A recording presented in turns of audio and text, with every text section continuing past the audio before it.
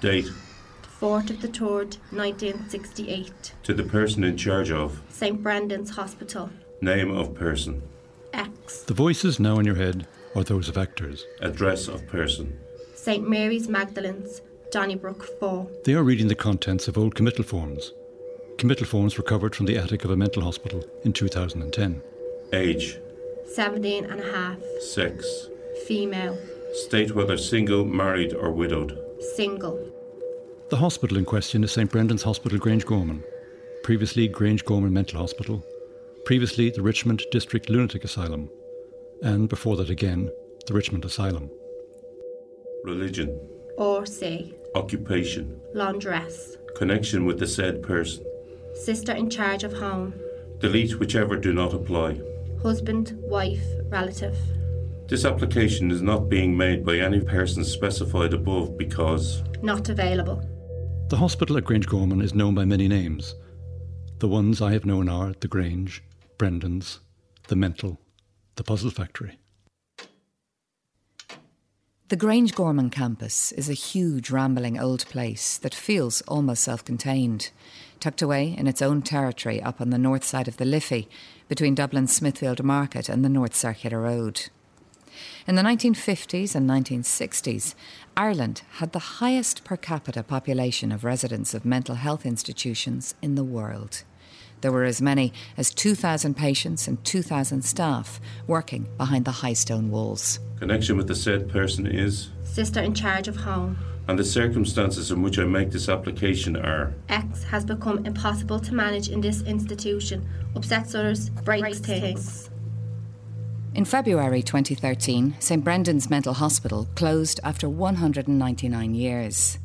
In 2015, Grangegorman is no longer a mental hospital, it's a university. Dublin Institute of Technology has moved in, and much of the old hospital has been demolished.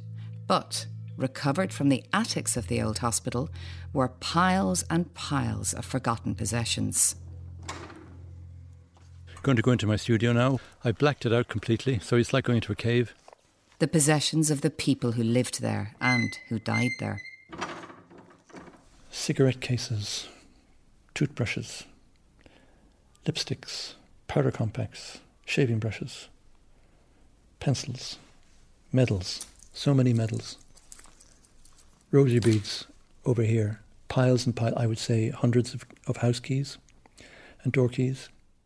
Artist Alan Counihan first heard about the personal effects in 2012. RT broadcast a documentary by Mary Raftery, Behind the Walls, and I was really moved by that. They made that documentary in 2010, and during the course of the documentary, some retired staff rescued from the attics of an old building in what used to be the old penitentiary in Grangegorman the entire archives of the hospital. And they found boxes and boxes and boxes of personal belongings of dead or discharged patients. I was fascinated, and I just knew some of the stuff has to be saved because these were things that belonged to people. Why were they kept? Why were they not reclaimed by family? What was the story? Admitted, 14th of February 1948. Handbag containing 14 spoons, 2 prayer books, 2 rosary beads, purse, cash, 7 pence halfpenny. There are some handbags. They're really, really tatty and torn. I'm not sure what's in these, but this is untouched. There would have been rosary beads in these ration books, maybe a photograph. But you can smell the mould on them. Everything is, there's a photograph of a very old woman and a baby. That must be taken in the early 20th century. When a patient was taken in, their personal belongings were taken off them. And the handbag then was labelled, and it was labelled with its contents, with the name of the patient, the date of admission, in this case is the 28th of April 1933, the registration number, the contents, cash, 4 shillings, 3 pence and a farthing. How did the personal belongings of patients come to lie scattered about its damp and filthy attic floor? Why on earth were the personal belongings of dead people kept for so long and in such a deplorable state, covered in pigeon shit and rat droppings? Did nobody want them? belongings or person. Admitted 28th of April 1930. Handbag containing 2 keys, insurance cards, references, cash 4 shillings and 3 farthing. Died 8th of March 1951.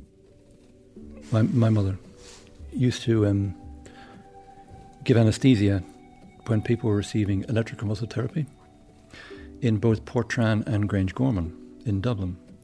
And so I would, I'd sit in the car and we'd be told not to get out. And then, but of course, being children, you do. And so you walk around the gardens with a kind of a sense of awe and terror at the same time, because you knew that you were within the walls of what was sometimes seen, or certainly in conversation, described as another world.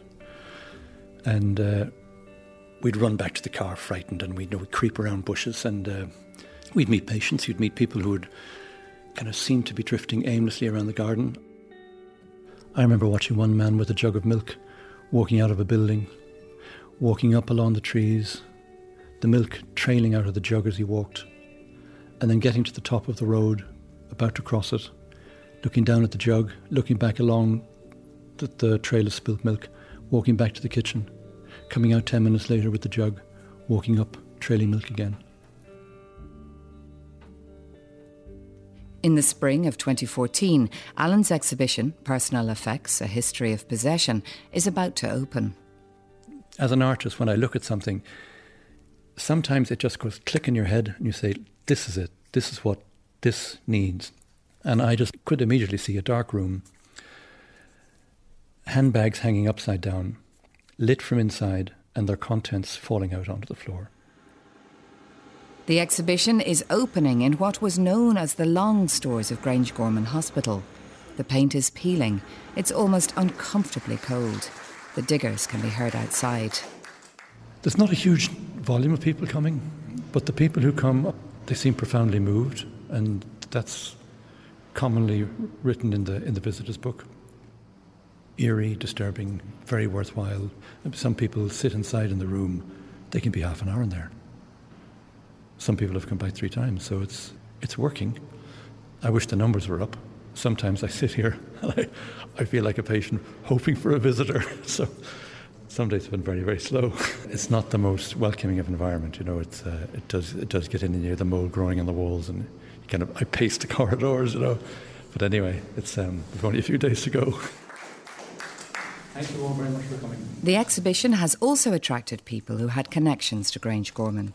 They worked there, they lived there, their relations may have been confined there and may never have been spoken about by their families. Loved it. Spread the word, will you? Yeah, absolutely. Most of the possessions Alan has worked with were in handbags, but men's belongings went into little canvas bags with a label attached. One of them tells its own story. It's from 1955. A man in his 30s, according to his identity card, who worked for Bord na Móna in County Offaly and then for a time worked in England for the Royal Navy Armament Depot. And he left there in 1951. And then there are a lot of letters to him, obviously from his girlfriend. St Patrick's Home, Navan Road, Drumcondra, October 1955. My dear M, I hope this finds you well. I got your letter all right. You may have some luck this week as regards a job. Don't worry too much. I'll say some prayers you'll have some luck this week. M must have brought these letters with him when he arrived at the hospital. This one was sent a month before he was admitted in November 1955. I will close now with hopes of having a few lines to let me know how you are. Don't worry too much about things. All will turn out all right in the end, as long as there is love on both sides. All my love, M. Forever. Love, A. She has other letters there that continually express her love. Also saved from the hospital's attic were its institutional archives, the records of the tens of thousands of lives, fortunate or unfortunate enough to have spent some or most of their lives there. Many were ill, some were not. Their records have been moved to the National Archives, where archivist Brian Donnelly has been meticulously recording everything. Brian was involved in the discovery of the handbags in the attic of the hospital in Grangegorman in May 2010. Hello, Brian. How are you? Do you want to come down? Well, I have the stuff down the warehouse. It might be a bit cold, but we can see. So we'll be in the warehouse. It'll be no colder than my studio. So, Brian, this is the history of the country. Oh, yes, indeed. In boxes. Perhaps we'll have a look at the first register of admissions, which starts in 1814. There is a section in the register, probable cause of illness. It'll be a few pages. Here, a 28-year-old lady, bad care after lying in, so she must have had a child. The care after her pregnancy wasn't very good. We have another person here, epilepsy. A 41-year-old man, disappointment in trade. A 30-year-old woman, yes, ill treatment from her husband. Some patients are committed for too much reading. Too much reading, yes. Or a fright, drunkenness, loss of property, derangement of affairs, cold, dissipation, a fever. Incredible variety. And then they list them as species of disease. Melancholy, mania seem to be the most... Yes, that seems to be the main categories, indeed. Which we might today call depression. Which we might today call depression, indeed, yes. One of the conditions given by the HSE for Alan to work with the material was that the right to privacy doesn't die with the patient.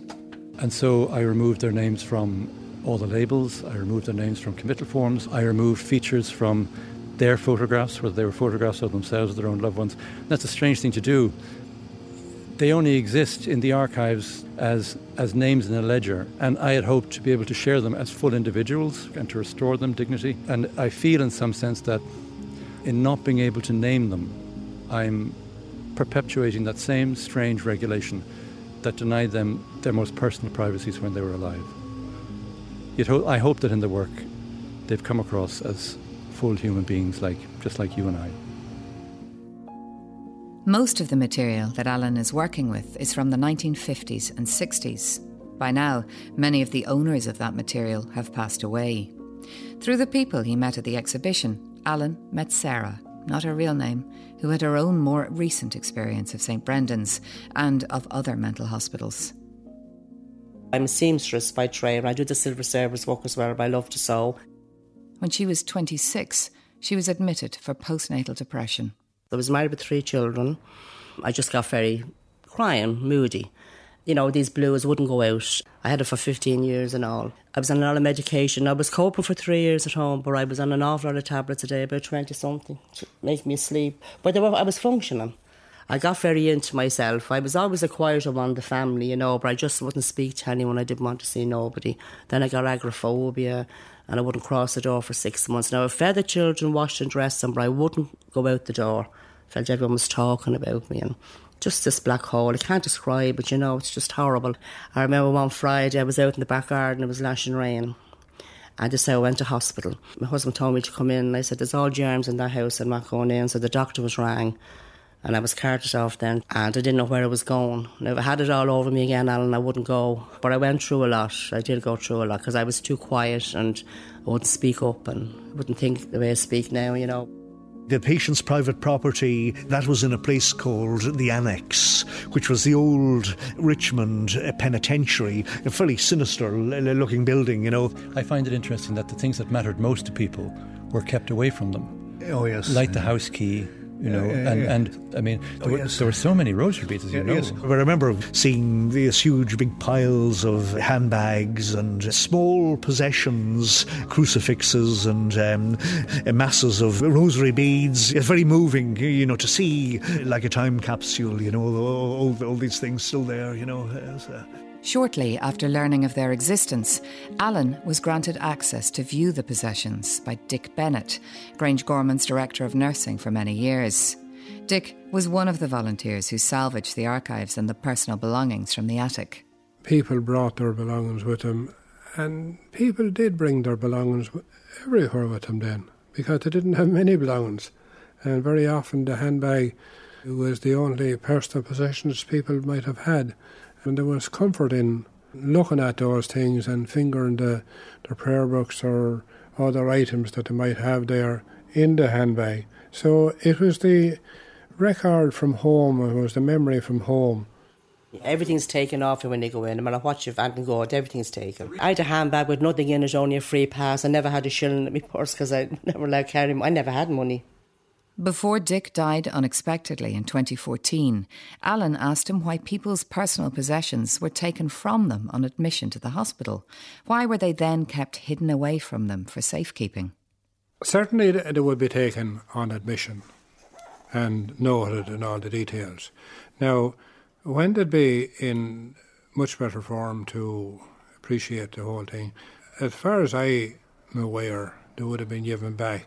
Minus some, a bit like the security at the airport, minus some items now like scissors and things that could be not necessarily used themselves, but could be taken by another patient and used and stab someone. And the other thing is that there would very often be a replacement handbag brought in by family, and they'd build up another store of items, slightly different ones. What could have happened if someone had acquired another handbag and they were discharged, the one in the stores might never see the light of day again. It might be part of what we discovered much later. But the reality is that there should be, on discharge, there should be a check-in to see what possessions you had, and it should be returned to you when you were on the way out. But like every other situation, that may not always have happened. Even if you go to any airport, you'll see an awful lot of debris left. Airports and debris, flights of fancy and broken people. Dick was of the opinion that patients, once they had settled into their new environment, eventually might have had their belongings returned to them. Perhaps this was so. But the fact that so many of the bags and belongings were then returned to the attics suggests their families had no interest in their reclamation. Not the belongings, anyway. Perhaps not even the person.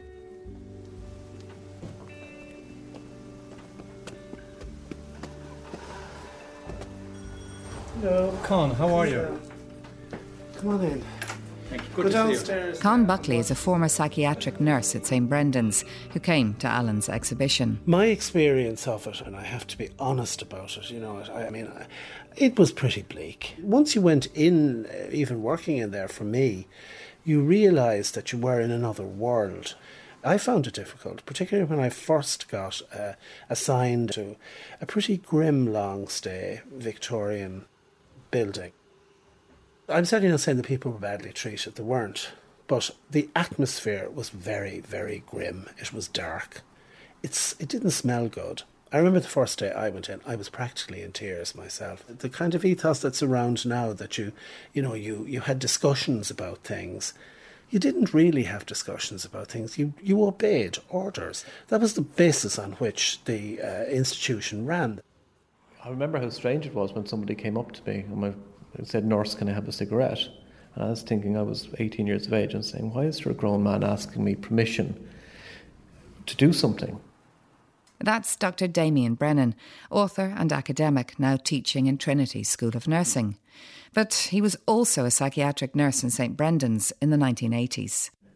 I suppose at that stage I didn't know the rules, I didn't know the dynamic, but very quickly you get to know the rules. It was the last days of those institutions, but you comply very quickly. I never knew what postnatal depression was, It wasn't talked about. It's very common now, you see, Alan, which is good. It was like the Stone Age. I know it was the 70s, but they wouldn't do it that way. They wouldn't keep you away that long now, postnatal depression. I don't think so. I was left too long, Alan.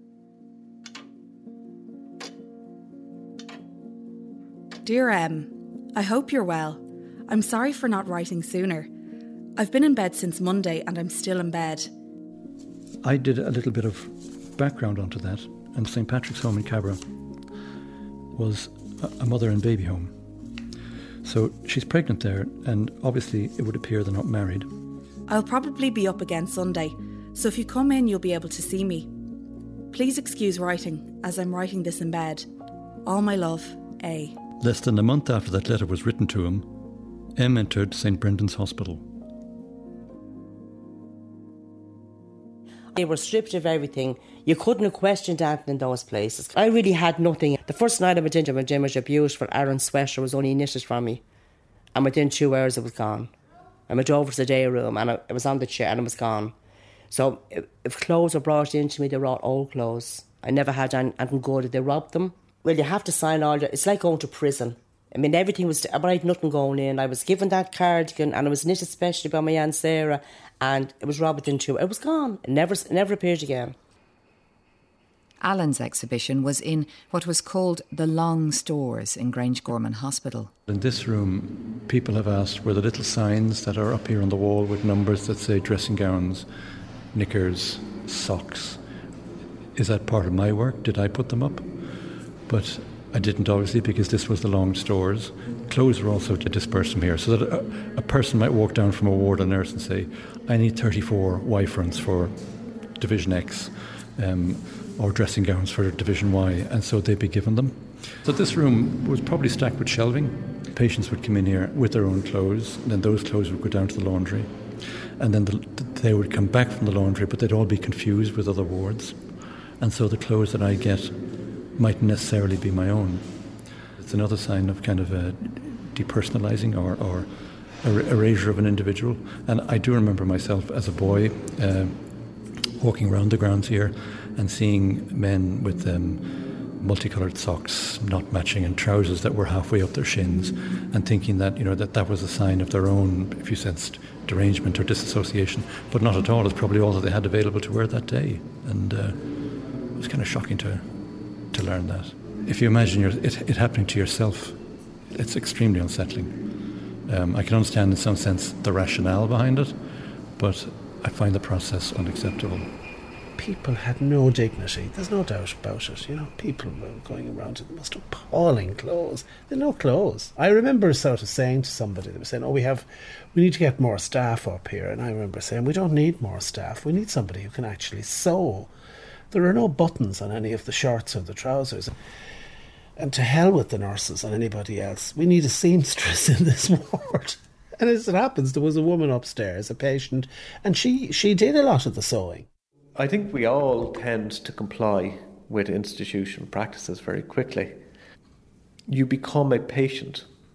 You become a condition, a schizophrenic, or whatever the label is, rather than a person. You lose your personal identity. And that's interesting, back to the art installation. Part of that loss of personal identity is being stripped of your possessions. So, for instance, you would have communal institutional clothing.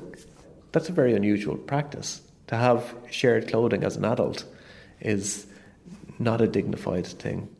Brendan Kelly is a professor of psychiatry as well as an historian of Grangegorman and other institutions. The taking away of belongings must be such a devastating blow, divesting people of their individuality.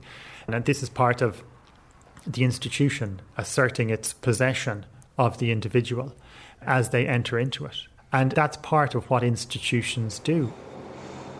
It's August 2015. Very soon, the new DIT University campus will be welcoming thousands of students into the former hospital. That is remarkable. It's almost difficult to tell where we are because they've changed the place so much. We're at the back of the old... this is an intensive care unit. And there's the Roman Catholic Church. And there's your Fulcha DIT. Welcome to Grangegorman. I don't think that's something the patients would have seen here 100 years ago.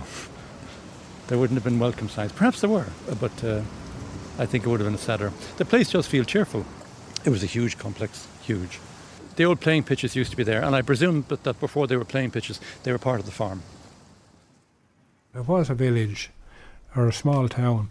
Here on site we had a farm, and you had a bakery here, you had a slaughterhouse here, you had boot and shoe repairs, you had mattress repairs of wheelchairs and repairs of every type of equipment. You had it on site here. These institutions were not hidden. Great, huge, big institutions, often at the edge of the town. Everyone knew they were there. Thousands of people working in them, supplying them, fully integrated parts of the community. There's a beautiful card here, wishing him a very, very Merry Christmas.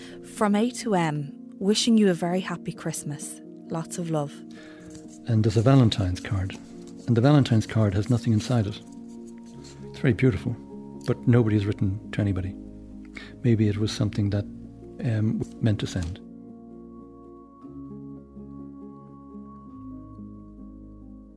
It's like the human relationship is going to take place despite, no matter what way you organise the environment to almost make it impossible.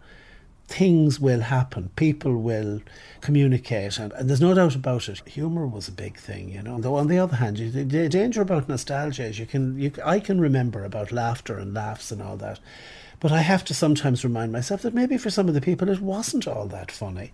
And maybe, you know, the laughter was tinged also with the knowledge. You see, I could go home in the evening. I had the choice. I had the freedom. They didn't. Father Pierce O'Doul, Capuchin chaplain to St Brendan's Hospital for 40 years, knows as well as any what the difference between life inside and outside the walls of the hospital was like. I think that was the biggest tragedy about places like this. They weren't built for that. These psychiatric hospitals were a throw-off from a long time before that, and they were put in to get them off their hands, if you like.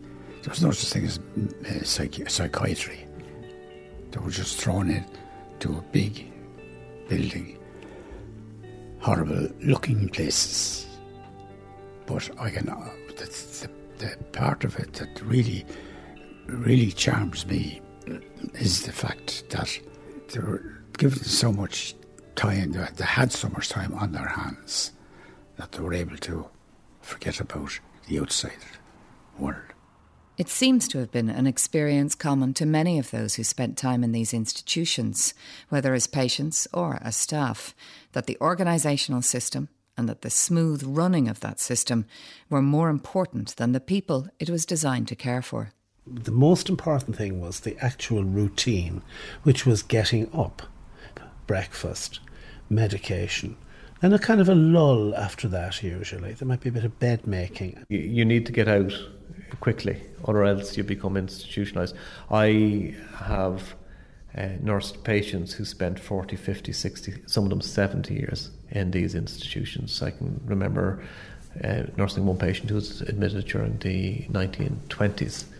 Everything was communal, you know, large dormitories, sleeping, bathing was kind of done en masse. Speed was of the essence, even though there was a full 12-hour day. I remember one particular room where we had baths for patients. So there was 2 baths side by side, and there was 2 toilet bowls. So you'd often have patients sitting on the toilets using the toilet bowls, and another patient in the bath. I'd be very uncomfortable using that myself, and yet that became a norm. It somehow made sense because that's the way it was. I'm not saying that it was done in any cruel fashion or anything, but the structure as such was lack of individuality and lack of personality. There are very disturbing stories of, for example, dentures. So all the dentures would go into a basin at the end of the day, and the following day you'd pick a set of dentures out again. It mightn't be the same one, they could be different ones. And these are ways in which institutions can dehumanise in a very, very profound way. The institution is so big, and the kitchens are so big, the system is so big, the washing, they can quickly... The system can depersonalise the person. They can take away the personal belongings, a certain amount of personal freedoms. So the last thing that's left is that one-on-one human relationship with the nurse, who recognises the person, not the patient. I couldn't expect any hospital to equal the way that the staff treated the patients. They were fantastic. Just became like the patients themselves, in a sense that they had such understanding. In that era, there was a lot of people ended up in hospital for the wrong reason. There was no earthly reason why. And reading files, you would see it. Young women admitted because they were pregnant. And that was very tragic, very sad. But there's no point in blaming the hospital and the health board or whatever, the Dublin Health Authority at the time, or Grangegorman. It was the people of Ireland were to blame for a lot of those people. It was the culture. I went away for a rest for 6 months and I came back at 26 and I came back 10 years later. 3 years in Brandon's, 3 years in Virgmount, and then John O'God's before that. 9 years in the hospitals altogether, and then 6 years in therapy, so 15 years around the psychiatric system. If you look closely at all of the belongings, they can tell you tales of loneliness, of really rich, full lives, and you wonder just at one particular point what happened that broke it. And then the more I've gone through the documents, you realise that some people came in here for the right reasons. Some people came in for, I suppose, that old word asylum. People came in, you'll find in the records, for 2 days. What was that about? Getting away from an abusive husband? Simple respite from troubles?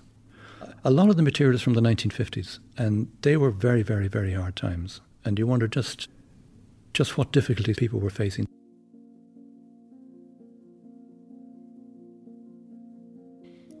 In November, just before he voluntarily went into the hospital, this is the letter that M received from A. My dear M, this is just a few lines hoping you're well. Hope you got home safe. I was a little tired after the day. I got congratulations from everyone. Sister C was very disappointed she didn't see me before I went out. I want you to thank your sister for me for everything. In the course of some research in the General Register Office, I found a marriage certificate for M and A. They got married at the Church of Our Lady on the Navan Road in late October 1955. I have about 1 month to go until the baby is born, so my time is getting short. I will close now as I'm rushing to go to the novena. So till Sunday then, M. All my love forever, A. Among the letters and cards belonging to M, there was a Baldoyle Parish Fund raffle ticket for the 22nd of October 1955. On the back of it, he had written his thoughts. 2nd week of October 1955 in Portmarnock. Be on the right, wise on your way. Be not as a dog and led that way. Wise men of the days of old cannot come back to tell their truth. And behold today, you have one more chance. Can't take it. Fall, never to be. M was discharged from St Brendan's Hospital in December 1955, 4 weeks after his admission and close to the time their child was due to be born. He left all of his letters and documents behind him. Hopefully, his doubts and his troubles too. One can only hope that he and A found happiness together, some flicker of warmth in all this chill. Without a blood tie to their family, it is impossible to learn what became of them or their first child. And outside of the hospital records, the lives of others whose possessions came down from the attics remain insubstantial, haunting, belonging to no one. Some patients, long-term patients, did live to great ages in the asylum, you know. I mean, people lived into their 80s, and 90s, you know. Division number 7M. Register number 67899. Died at 10:40 a.m. on 13th day of February 1961. Removed to mortuary. The 13th. Sometimes relatives, would come and claim the body. You know, if relatives weren't available to take the body, the hospital itself arranged for the burial. You know, and the hospital has a communal plot in Glasnevin. They wouldn't be marked graves, but actually, one of the sad things about the committal forms is that if a patient who'd been in the institution for decades, if they became dangerously ill, the hospital would write to their last known address to try and contact relatives, and often among the committal papers you'll find an envelope which had been sent to the last known address, maybe an address where they'd lived 40, 50 years before, and there'd be a note on it, not known at this address, and the relatives would be long dead, very, very, very, very, very sad indeed. But there would always be an attempt by the hospital to try and contact relatives, you know. When I came here first, the hardest thing for me to do was a funeral, because often there'd be nobody belonging to the patient, even though the country would have been searched for relations or friends, people who knew them beforehand. And very, very, very often the patient was alone. The priest was alone too, because the priest looked down into the grave, said the prayers, more or less spoke to the patient and to God. Nobody to answer the prayers. You were left alone. The grave diggers went up behind the trees somewhere, have their smoke and so on and so forth. They'd be looking down at the coffin and nobody to my left or to my right to pray with me. That broke my heart. Following a letter campaign by Father Pierce in the national newspapers, a rule was made that no funeral was to leave the hospital in Grangegorman without a mourning coach of staff or of fellow patients. That is how the lives of many patients in this hospital ended. Their possessions are now stored in a small shed on the old hospital campus between a toilet and an ambulance dispatch office, which are scheduled for demolition. It is likely they will have to be moved again, restless as ghosts. In the annex, this man, he was a carpenter, told me that he had seen a ghost in a doorway leading into the room where the patient's private property was. And apparently this ghost had appeared only for a few seconds. He couldn't make out her face. She had grey hair and she was wearing a polka dot dress, and she disappeared, you know, after a few seconds. But among the patient's belongings, we did find a polka dot dress, which is... We're now in Glasnevin Cemetery, and somewhere among all these headstones are the bodies of the patients from Grangegorman, and we hope to find them. My name is Alan. I spoke to you on Friday.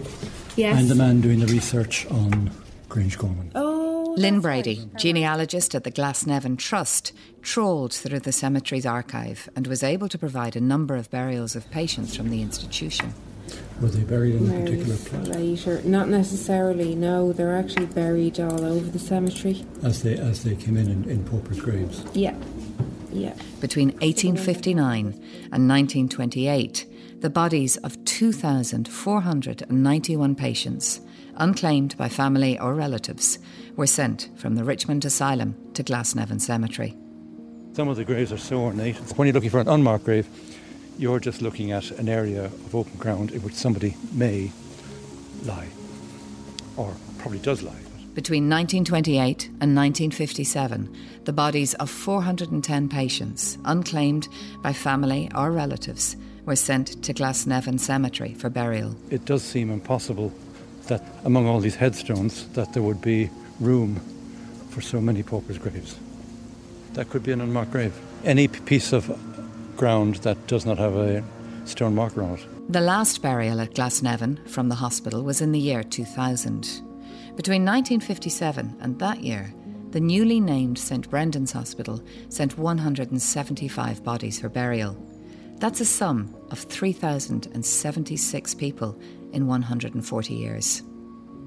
22 of those bodies, likely the most recent, are buried within a plot marked by a stone for St Brendan's Hospital.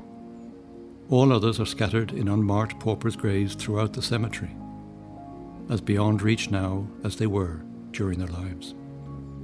Glasnevin Cemetery. Grave. N17 South. Name. Anne B. Occupation. Servant. Address. Richmond Lunatic Asylum. Cause of death. Fatty heart. Age. 69. Date of funeral. So there's a number, see 102. So you have to find out in which direction they go, and I think it's... Grave. JB 85.5 South. Name. Rosanna C. Occupation. Factory hand. Address. Grangegorman Mental Hospital. And you'd look for 100. Nothing on that one. And they're irregular, I think, in the way that they go across. 99. Name. Elizabeth C. Occupation. Nothing on that one. Housekeeper. Address. Grangegorman Mental Hospital. Nothing on these. Age. 68. Date of funeral. Grave. DA 90 South. Name. Elizabeth Mary M. Occupation. Spinster. Address. St Brendan's Hospital. Cause of death. Heart failure. Age. 65. Name. Eugene M. Occupation. Labourer. Address. St Brendan's Hospital. Cause of death. Heart failure. Age. 27. Date of funeral. 2nd of February 1959.